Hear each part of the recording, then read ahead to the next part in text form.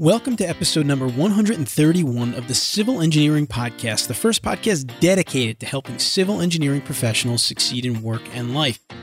In this episode, our sixth episode in our Women in Civil Engineering series, I will be talking to Philippa Jeffress, who is a senior consultant and engineer at IMC Worldwide. Philippa is going to be talking about working in the international development field, the challenges that civil engineers tackle, and kind of the context in which we do it. And this is a good topic because a lot of our listeners are always asking about international experience. But what's really cool about this episode is that Philippa really wants to change the world as a civil engineer, and she is. She's currently working on the construction of a roadway that will connect two communities in Nepal that will have massive societal impacts. Right now, if people want to get from one of these communities to the other, they walk for days. And soon they will be able to just make a short drive, really just drive there and be there in hours. And she's going to tell us all about that. I'm your host, Anthony Fasano. I am a licensed professional engineer who practiced as an engineer, but decided I wanted to focus more on inspiring engineers rather than doing the engineering myself. So since then, I've written a book entitled Engineer Your Own Success, and now travel the world helping engineers. And at the Engineering Management Institute, we've developed hundreds of free podcast episodes, which you can find on our website at engineeringmanagementinstitute.org and on iTunes and YouTube. Now, before we get started, this is a free show, and our sponsors help us keep it free. So we ask that you please support them. And now I'd like to recognize our sponsor for this episode. A big thank you to EMI's newest podcast sponsor, CMB HR Consulting, a privately owned full-service staffing and recruitment firm specializing in placing civil engineers, including structural, bridge, water resources, and stormwater. CMB HR Consulting is headquartered in Houston, Texas, with clients throughout the U.S. and globally. CMB HR Consulting connects their solutions with companies' problems. They pride themselves on building a firm with respect and trust, both for their clients and the excellent candidates they place through integrity, hard work, and honesty. I'll tell you more about our new sponsor, CMB HR Consulting, a little later on in the episode. Also, a quick reminder, the next session of our Engineering Management Accelerator online workshop, this is people skills training for young and aspiring engineering managers, starts in mid-February 2020. You can check out all the details and get enrolled at engineer2manager.com. That's engineer2manager.com. If you click on the right side, there's a page where individuals can register, and you can also get a letter that you can send to your supervisor to seek reimbursement. 90% of our participants have been reimbursed by their companies. Now, let me tell you a little bit more about our guest for this episode, Philippa Jeffress, because her story is a big part of this episode. After graduating with a first-class degree in civil engineering with industrial experience, Philippa completed the AMY Management Graduate Scheme, a rotational scheme where she gained experience with a wide range of business areas, including project management, rail, structural engineering maintenance, and business improvement, working closely with the business director for AMY's Consulting Highways. She now works for IMC Worldwide, getting to put into practice her passion for engineering and helping to improve lives, and that's what she really talks about in this episode. She spent a year and a half working on implementing an improved water distribution system in Freetown, Sierra Leone, funded by the UK Department for International Development. She is now based in Nepal, working on the construction of a road between the rural districts of Mugu and Humla, which you are going to hear all about momentarily.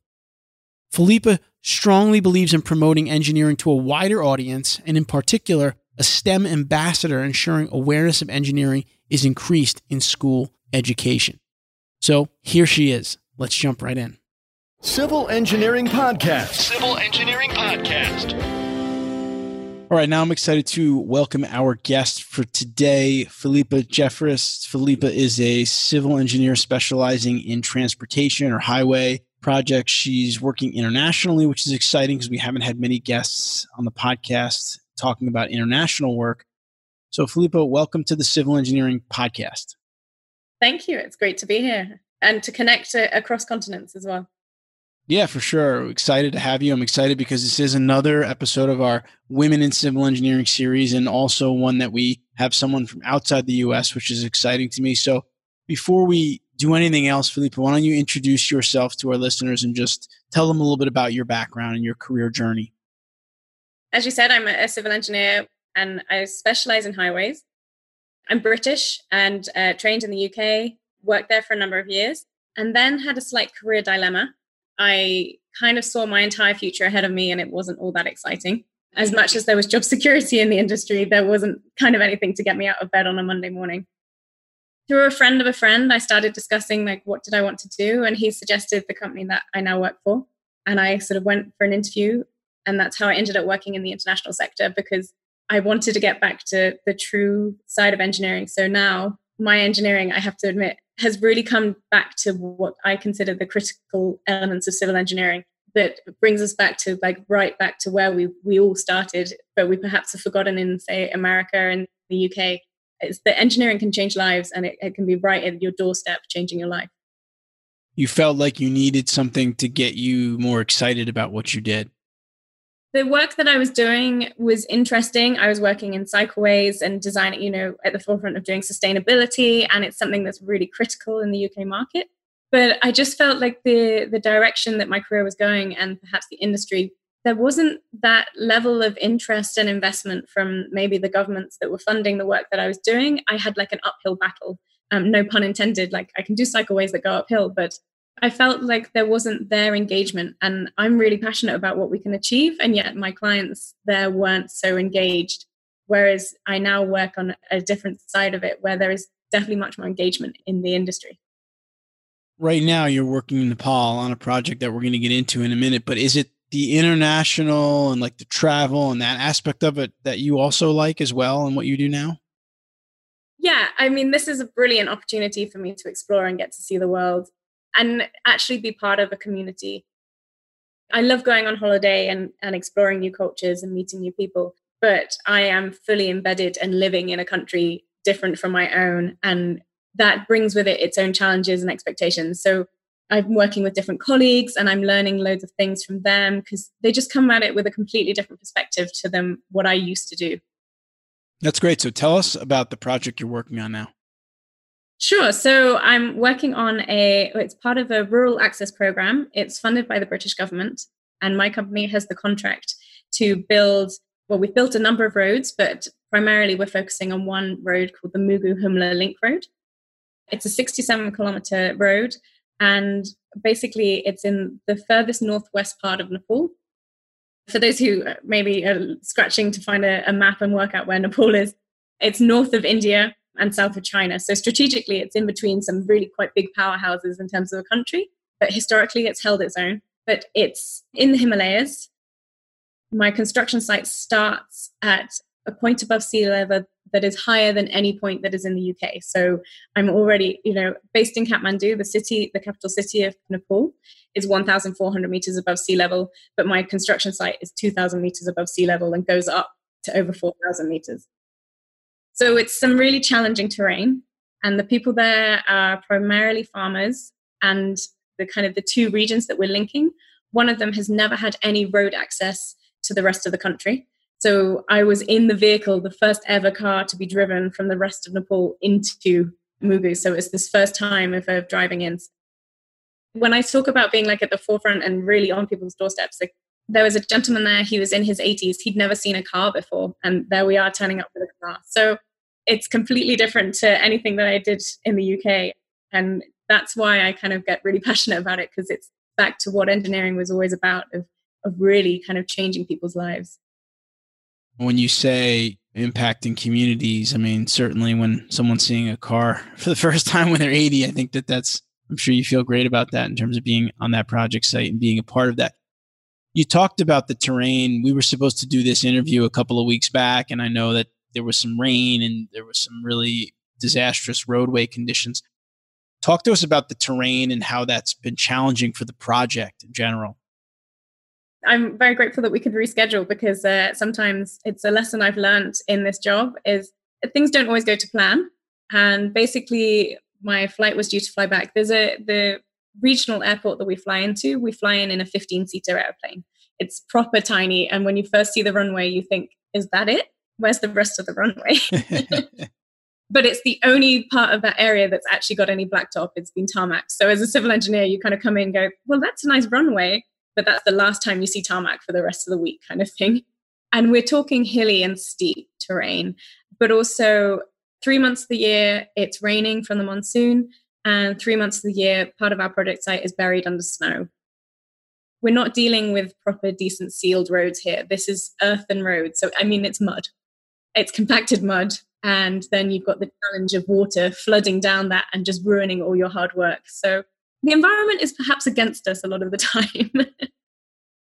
I'm sure there are many civil engineers listening to this episode saying they were upset about not being able to access a site for 24 hours because of rain or something. And now they're feeling probably pretty good about their geographical limits.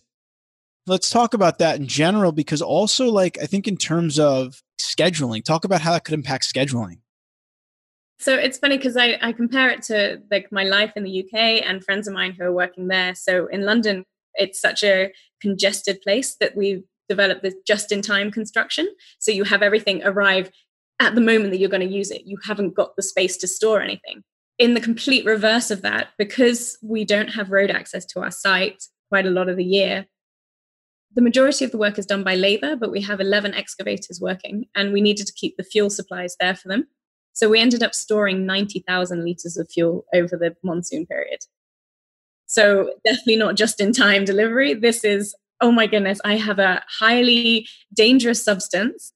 Where am I going to store it? How am I going to make sure that I've got enough? And also, how am I getting it there? Because the river level is too high now, so we can't drive across the river anymore. The bridge isn't there yet. So there's a ropeway system owned by a private guy that owns it, and he ships the barrels across for us. So yeah, there's been some intense times where you go, I've got to really think this through and really know what I'm trying to do in the next few months so that I'm prepared and ready. Because there's not a kind of supplier at the other end of the phone that I go, could you just bring in an extra couple of liters of fuel? That's not an option. Filippo, what is your specific role on the project? So I am the safeguard and compliance manager, which means that I work with a number of Nepalese engineers. Because I come from a British background, I bring in more of a focus on the safety and the constructability elements and making sure that we are compliant to the design standards that in place in Nepal, but also I'm compliant to the criteria that is set by the UK government who fund the project, because the whole idea is that we're actually building capacity here and education as well. So I need to be making sure that we do it in best practice, and it's an education as much as a project to just build the road. That's great. Now, can you talk about Nepal a little bit as a people, the community there, the people there? You're entrenched there, you're living there, you're working there. This is new for a lot of them. How are they handling this? How are they impacting you in terms of living there and your relationship with them? Talk a little bit about them. I have to admit, it's a wonderfully welcoming place. I encourage anyone to come and visit. Actually, I'll be in trouble if I don't mention it's Nepal 2020 Visit Nepal next year. So definitely a time to come visit. The people here, there is a kind of a culture, and the best way I can describe it is actually using the Nepali phrase, which is "Ke gaane," or "What can you do?" And I come from a very British regimented approach where I have a lot of things I can do and I've planned it out. And that was my training in my engineering training. I've come here and I work with some fantastic engineers, but they have a very different approach as to how things are going to work out. And if something goes wrong, it was going to happen. Like, why are you getting stressed by it? I guess there's a compromise to be had, because sometimes actually if you let things roll out a bit more, you go, oh, okay, now I see where this is going. And they know their environment better than I do. I can't come in and dictate. But at the same time, there is a much more relaxed approach to say, oh, well, it's not quite to the design standards. Like, why do we need to have a radius of 12 meters for this hairpin bend? And I'm going, well, because that's one, the design standards, but also because we want to build something that lasts. It may work for now with the mule train, so like the donkeys that transport a lot of the goods. Sure, they can get around that radius of the bend, but if we want to bring buses in and they've got to go around these roads, that's why we need to bring in those standards. My biggest challenge is sometimes going, am I being too uptight about this? Or because actually it is a challenging environment and we won't achieve perfection. But at the same time, maybe my colleagues can join me a little bit on that. No, okay, we don't have to just say Kegane. We actually have got something that we can do. Do you rely on local engineers or professionals from the region there to help you with some of the terrain or other issues that you might just need information about? So we have the design was carried out by local Nepalese engineers, and they are still working with us during construction. They're the ones who best know the situation, but also how to manage the labor force and the kind of the culture there. I can make assumptions and I can start to get a feel, but when certain things happen, when there's people who get sort of disenfranchised with the work, they have a much better understanding of why that might be the case. We're actually also then working with the professional engineering institution here in Nepal to help them provide the PEng registration for Nepalese engineers. Some of our engineers are going to be the first to kind of go through that process because we want them to be recognized for the great skills and knowledge that they actually have. Wow. So you really are doing a lot of kind of first things over there in Nepal, which is very exciting. You're obviously a woman in the field of civil engineering, which is what this series is about. And, you're obviously have taken some big risks in your career in terms of a lot of traveling, putting yourself really out of your comfort zone in a whole nother country. Talk about how handling that as a woman has been for you in a field that there are a lot more men than women, even though we're making progress on that. What are your thoughts on that in general? We're absolutely making progress. And I'm optimistic, that we can make a change. When my dad was studying engineering, there was one woman on his course. When I was studying, there were 10. So progress is being made. But I think actually there are challenges faced, even more so maybe in the international field, because there are certain progress sort of steps that we've made in the UK and sort of in the Western world where you almost take for granted that people understand that there are gender challenges and that we need to promote it. Here, when you have that conversation, it's understood, but perhaps the way I interact with some of my colleagues, they might be it is still new to them for me to turn up. One, because I'm a Westerner turning up in their country telling them, oh, well, you should do it this way. But two, because I am female. It's a challenge because you're very conscious of who you are the whole time. And you want to make sure that you're not offending or you're actually bringing someone on board. But at the same time, you still have a job to deliver. So I find that the best thing is I take a lot more time to step back and listen and hear my colleagues out. And I can't be as pushy as I would be, say, in the UK, because they're not ready for that pushiness. It's been a lesson in nudging and nudge tactics. And, I come in all fiery, like women independence, I can do this just as much as anyone else. And then you have to go, well, hang on, how does that come across and how is that perceived? Because that's actually very, very different culturally to what would have normally happened here. It comes with its challenges. I also think that I then can bring a different perspective that has definitely not necessarily been seen here as much. So our labour force, we have a target that 33% of our labour force should be women. There's an understanding here, and that's set by the British government as a target, but it's also understood as with our labour. But actually considering menstrual health, which I never thought I'd have to consider as an engineer, apart from possibly my own, but my labour force, we've actually provided workshops to help the women make their own reusable sanitary pads. And for me, that's something that makes me realize how much engineering and like the way that we interact with our workforce, we need to think wider about if we're going to diversify this workforce, you've got to go into people's personal lives and consider their health and things that you wouldn't have otherwise considered because you're engineers, you're just doing the design. To give us a little bit more background, in Nepal, there's a practice, a chapowdhury practice, where women, when they were menstruating, would be expected to go into the cowshed and not interact with society for a week. That practice has been kind of broken down, but there's still that taboo. And we've been trying to help our labourers go, hey, here's a tool and support to say, no, you can also still come to work. You can still engage. And those are the sort of things that you need. I don't think any of my male engineers colleagues would have been so comfortable about discussing. They are very comfortable about it now. And it's nice to have that kind of openness. And we talk about it in meetings, and they were part of the workshops and they've been there. But that's something that wouldn't have been there 5-10 years ago. 2 years ago, we didn't have that. And it's those sort of things that I think we can bring in that slightly different perspective shift. Philippa, you're doing a lot of awesome things in terms of new things or breaking down barriers and creating new opportunities for communities, for individuals, which sounds like the reason you wanted to take on this job when you started it. So it's certainly a great thing to hear that. Just last question before we jump into our hot seat segment, I want to ask you about what would you say to civil engineers that are in their jobs and they're considering pursuing international work, kind of pushing themselves a little bit and getting out of their day-to-day where they live, but maybe taking a risk like you took? What would your message be to them? I've got no regrets, but at the same time, it is a big challenge. And be prepared to be challenged in ways that you never thought you'd be challenged.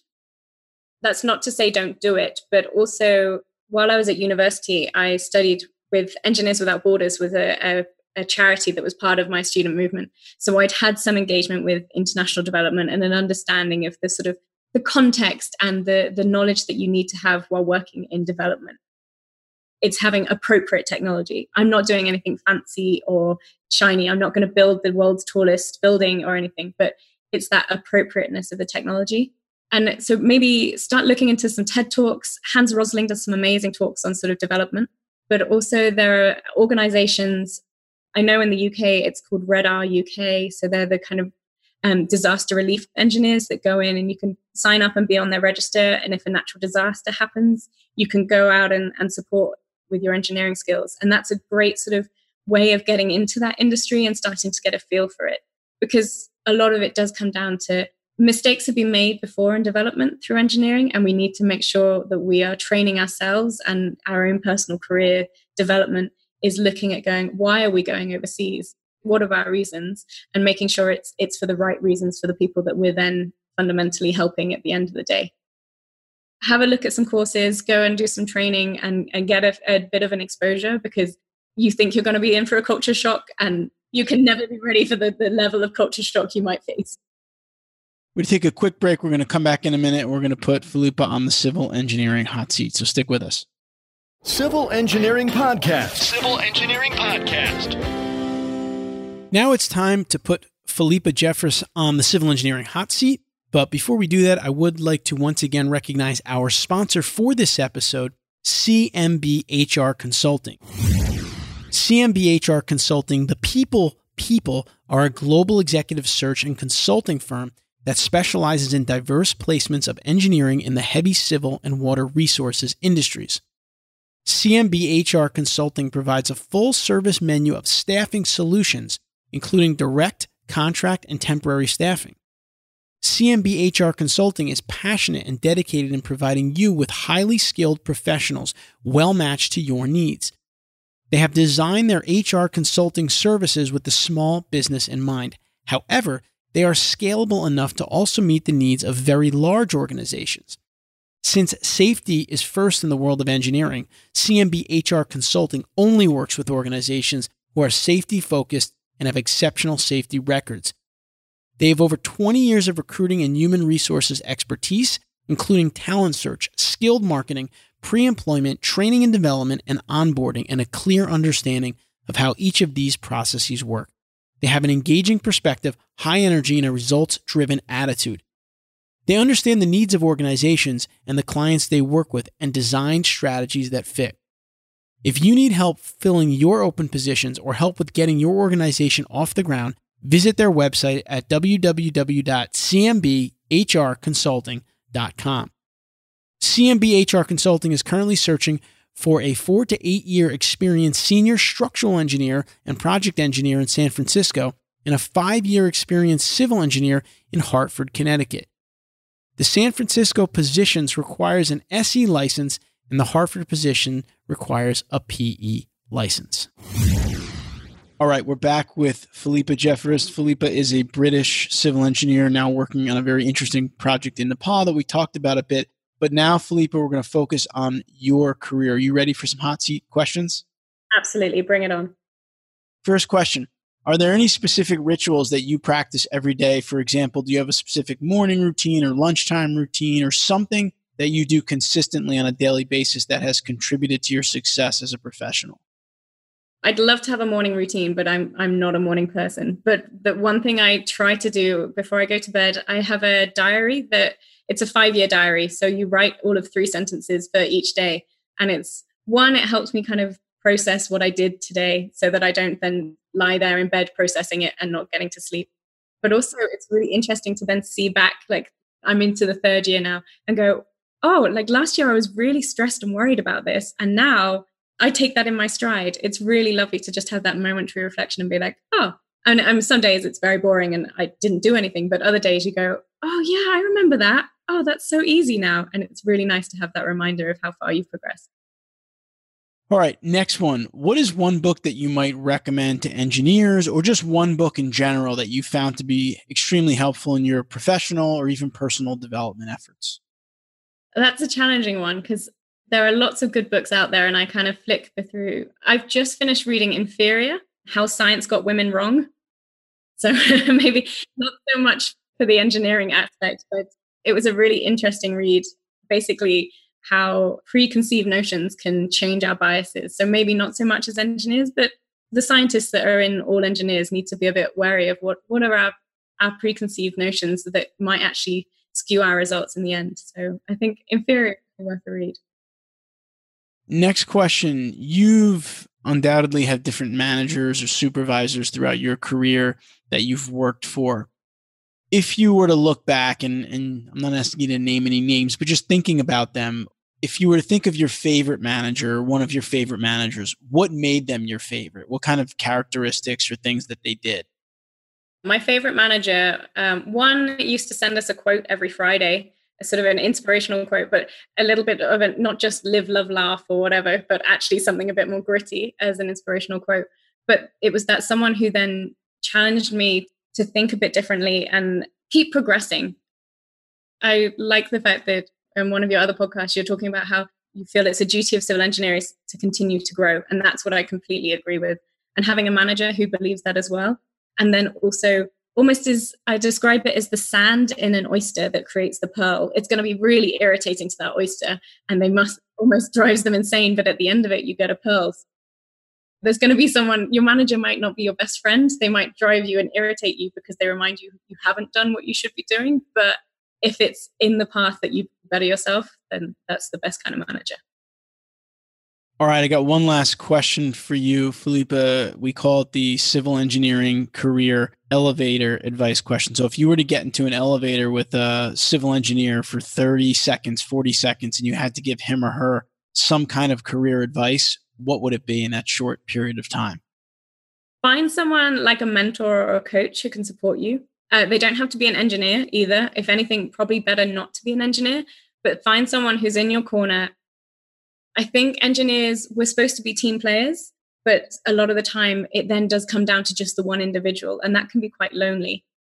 So if you can find someone that's in your corner that you can bounce ideas off, who you don't need to articulate yourself in any particular way, but they understand you when you go, oh, I've had one of those, and they know what's happened, that can bring so much clarity and help you through your day. So find someone that can understand your grunts and mumbles. So how long is this project in Nepal anticipated to last for? So construction should be, if all goes to plan, finished in June next year, and then it will be a case of handover. And we've also got a maintenance component. So coming behind this, just because we built it doesn't mean it will last. So then it'll be starting to look at how do we help government maintain this, because it's their asset to maintain. From June, the road will be built and hopefully we can drive the full length. So reducing a 3.5-day walk down to probably about a 4 to 5 hour drive. And then it'll be, on with maintenance, which the less sexy bit of engineering, but just as important. And so is your plan right now to stay there till it's constructed? Is that the plan? Yeah, I really want to see this through to the end. It's like, it would be so satisfying to sort of see the changes that we've made. So I will definitely be here till June, or at least till it's constructed. And then after that, there's plenty of other places in the world that need engineers. So who knows where I'll next. Philippa, thank you so much for spending some time with us on the Civil Engineering Podcast. I think you really have reminded us that civil engineering is really about making positive change to the world, like big time changes to the world. And you just said it yourself there about how you're able to help people now no longer have to take a 3.5-day walk. It'll be more of a 4 to 5 hour drive when this project is finished. And those are things that a lot of civil engineers, what got them into civil engineering, right? The ideas around projects like that. So thank you so much for taking some time out of your evening now, because you had a long day of work already. Appreciate it so much. And not only for coming on the podcast, but for speaking about, being a woman as a civil engineer as part of this series, which we're trying to really highlight women in civil engineering. I'm so glad that we found you. So thank you for doing this. No, well, thank you for doing this, because I've been enjoying listening to your podcast and the episodes that I'm hearing. So it's great to hear and be able to engage with other engineers across the world. The technology's there, so let's build this network. We'll be sure to check in with you going forward, and maybe once the project's done, we can do another follow-up episode. Absolutely. And if you fancy flying out, I'll happily drive you down the length of the road. All right, Philippa, thank you. No worries. Thank you. I hope you enjoyed the conversation today with Philippa. It is really inspiring to think about the effects that you can have as a civil engineer on the world as a whole. And Philippa is one really shining example of that. And I'm so thrilled that we were able to connect. She's very busy with the travel, and the internet connection in some of her locations may not be great, but she came on and she really, I think, did a great job kind of representing the profession, which is what she does so well. This whole series, our Women in Civil Engineering series, has been amazing in that the response has been overwhelming. We can't even keep up with all the women that have been nominated. And the social media response has also been great, with people sharing it. And you can see most of these episodes as well on our YouTube channel at youtube.com/engineering careers. Now, you can find the show notes for this episode at civilengineeringpodcast.com. Look for episode number 131. There you'll find a summary of the key points discussed in today's episode, as well as links to any of the resources, websites, or books mentioned during the episode. And we are also going to post some photos there of the project that Philippa was referencing. And remember to check out our upcoming session of the Engineering Management Accelerator online workshop. This is people skills training for young and aspiring engineering managers, the most important skills you will need to succeed. The next live session starts in mid-February 2020, or you can take the on-demand session starting today. You can check out all the details and get enrolled at engineer2manager.com. That's engineer2manager.com. Until next time, I wish you the best in all of your civil engineering career endeavors.